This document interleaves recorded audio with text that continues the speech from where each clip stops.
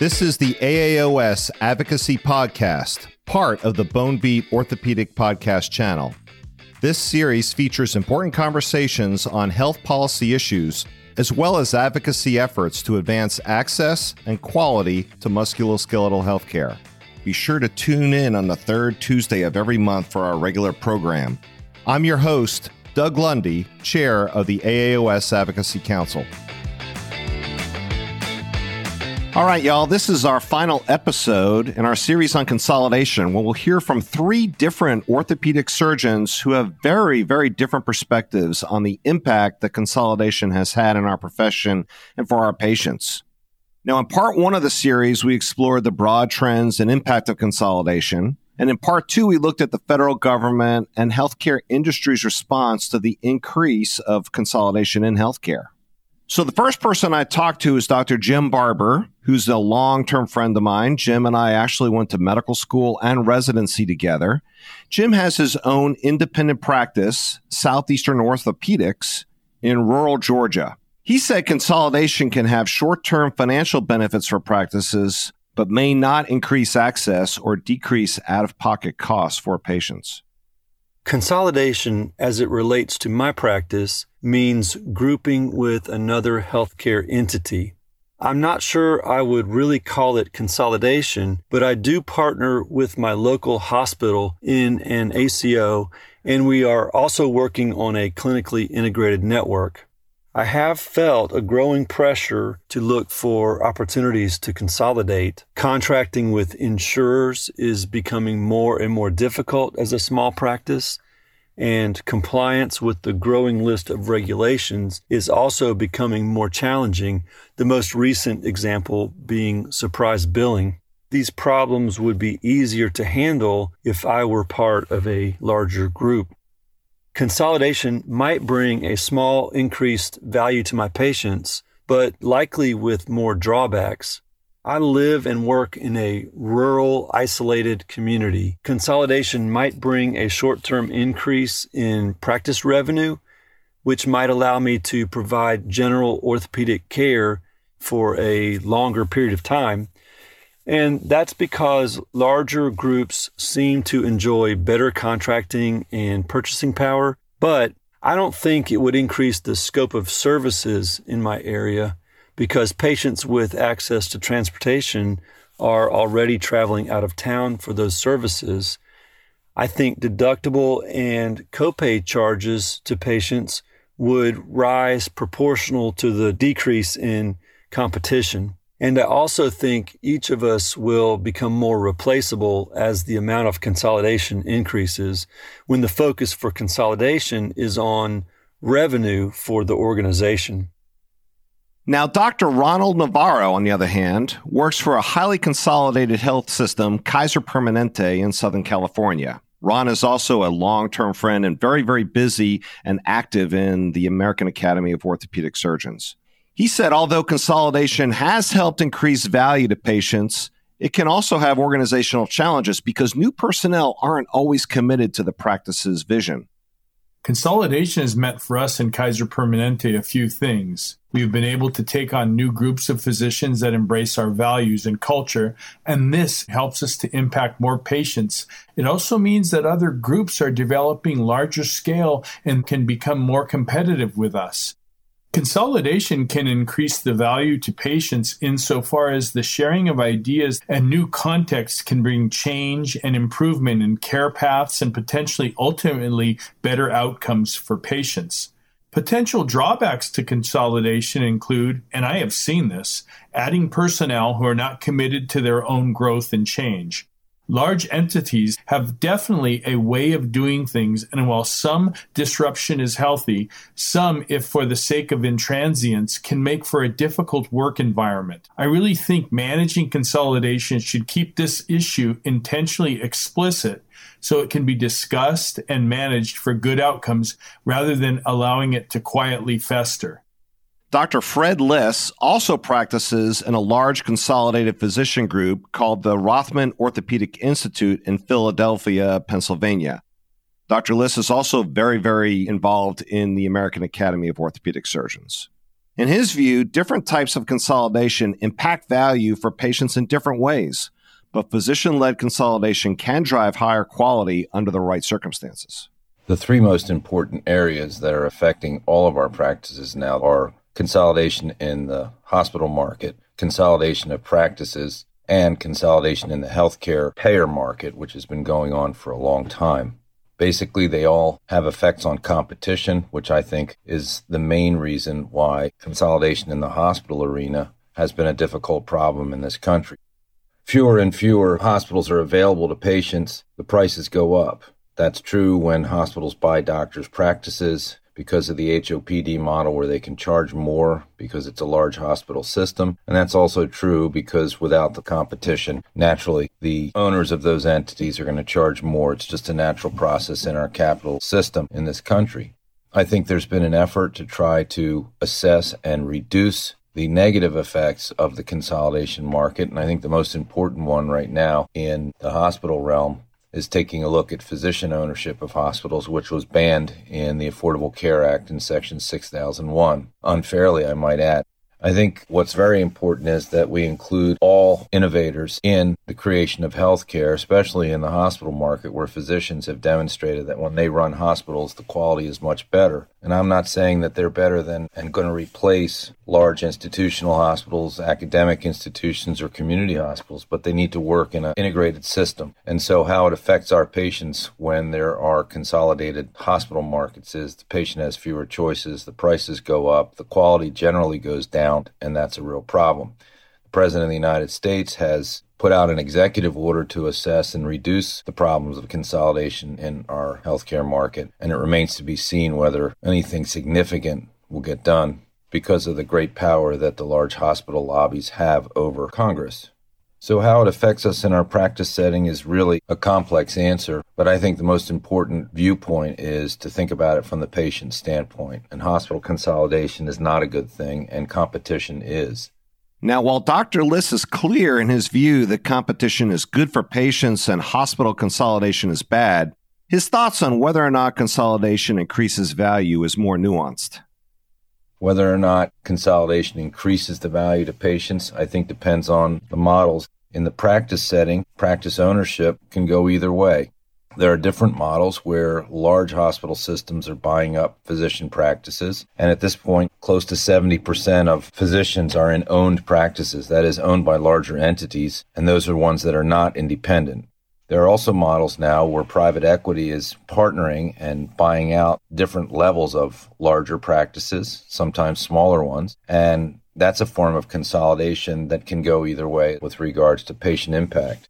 I think what happens when private equity firms come in is one of two things. If they take majority control of the practice, it can be a very negative thing where doctors lose control. In essence, the decisions about how they care for patients are taken away from them. However, there are models where majority control is not given up. Practice gets an influx of cash. They get partnership in equity firms that really do understand efficiency of practices because the equity firms are overseen by a group of physicians and business-minded folks. And this can be a good thing. This can lead to better efficiencies, lower costs, etc. So it really depends on how the practice looks at it and what they do and who they deal with. And I think that has to be done very carefully. Bottom line on consolidation in any marketplace, whether it be hospitals, practices, or the payers, is that it can affect patients and the patient-doctor relationship very negatively and has done so in the past.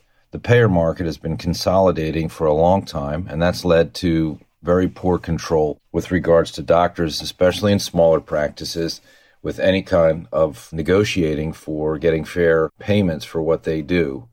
And that's a long discussion, but I think that's been a problem that has been partially addressed by recent legislation. The McCarran-Ferguson Act in 1945 was revoked, and therefore payers can no longer interact with each other and, in effect, do price fixing for healthcare markets for physicians and other entities for the payments that they deliver. I think that was a great win for physicians, but more importantly for patients, because that will help to reduce the cost of healthcare in the long run. You can hear more about the repeal of the McCarran-Ferguson Act in episode 15 of our podcast, where we spoke with antitrust expert George Slover about the impact of the law's repeal. Dr. Liss discussed the role that private equity plays in driving the consolidation of physician groups. I think this is another important factor to consider when looking at the landscape of consolidation. As he explained, private equity investment in practices can be advantageous for physicians when they're considered partners in the advancement and investment in the practice. However, there are other times that the private equity firm can swoop in and exclude physicians from the decision-making process. And if this happens, these scenarios can lead to negative effects on both patients and physicians. Now, some might say that private equity investments can lead to the creation of physician megagroups, which can streamline services for patients by having multiple specialties under the same umbrella practice and easing coordination of care. As many of y'all know, I was involved in one of these large megagroups, and I can attest that we were able to do these very same things, increasing access and in quality of care by doing so. On the other hand, these groups can lead to further consolidation of the market and decreased competition, which may have negative impacts on patient access to care. All right, so looking 3 years down the road, Dr. Barber said he may or may not join up with a larger practice, but consolidation in healthcare generally is probably inevitable.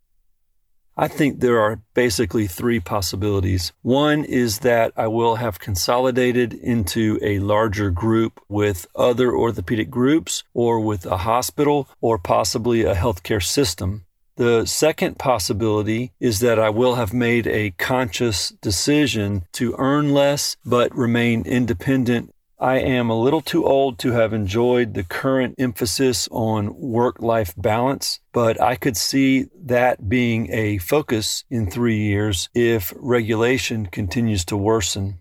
The third and least likely scenario is that CMS and insurance companies will disincentivize consolidation and reward smaller practices. Value-based care has put an emphasis not only on quality, but also cost.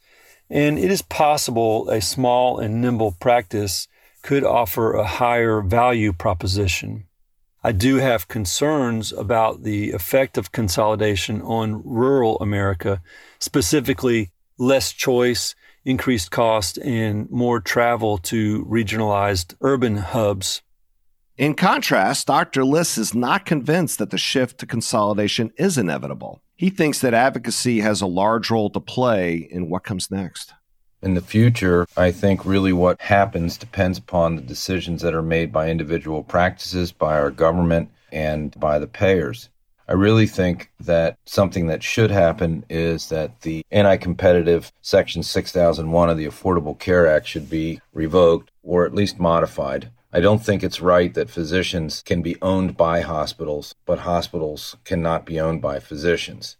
It doesn't make any sense except when you realize that it's an anti-competitive effort of large lobbies and special interest groups that really don't want to be competed with by the innovative ideas of doctors.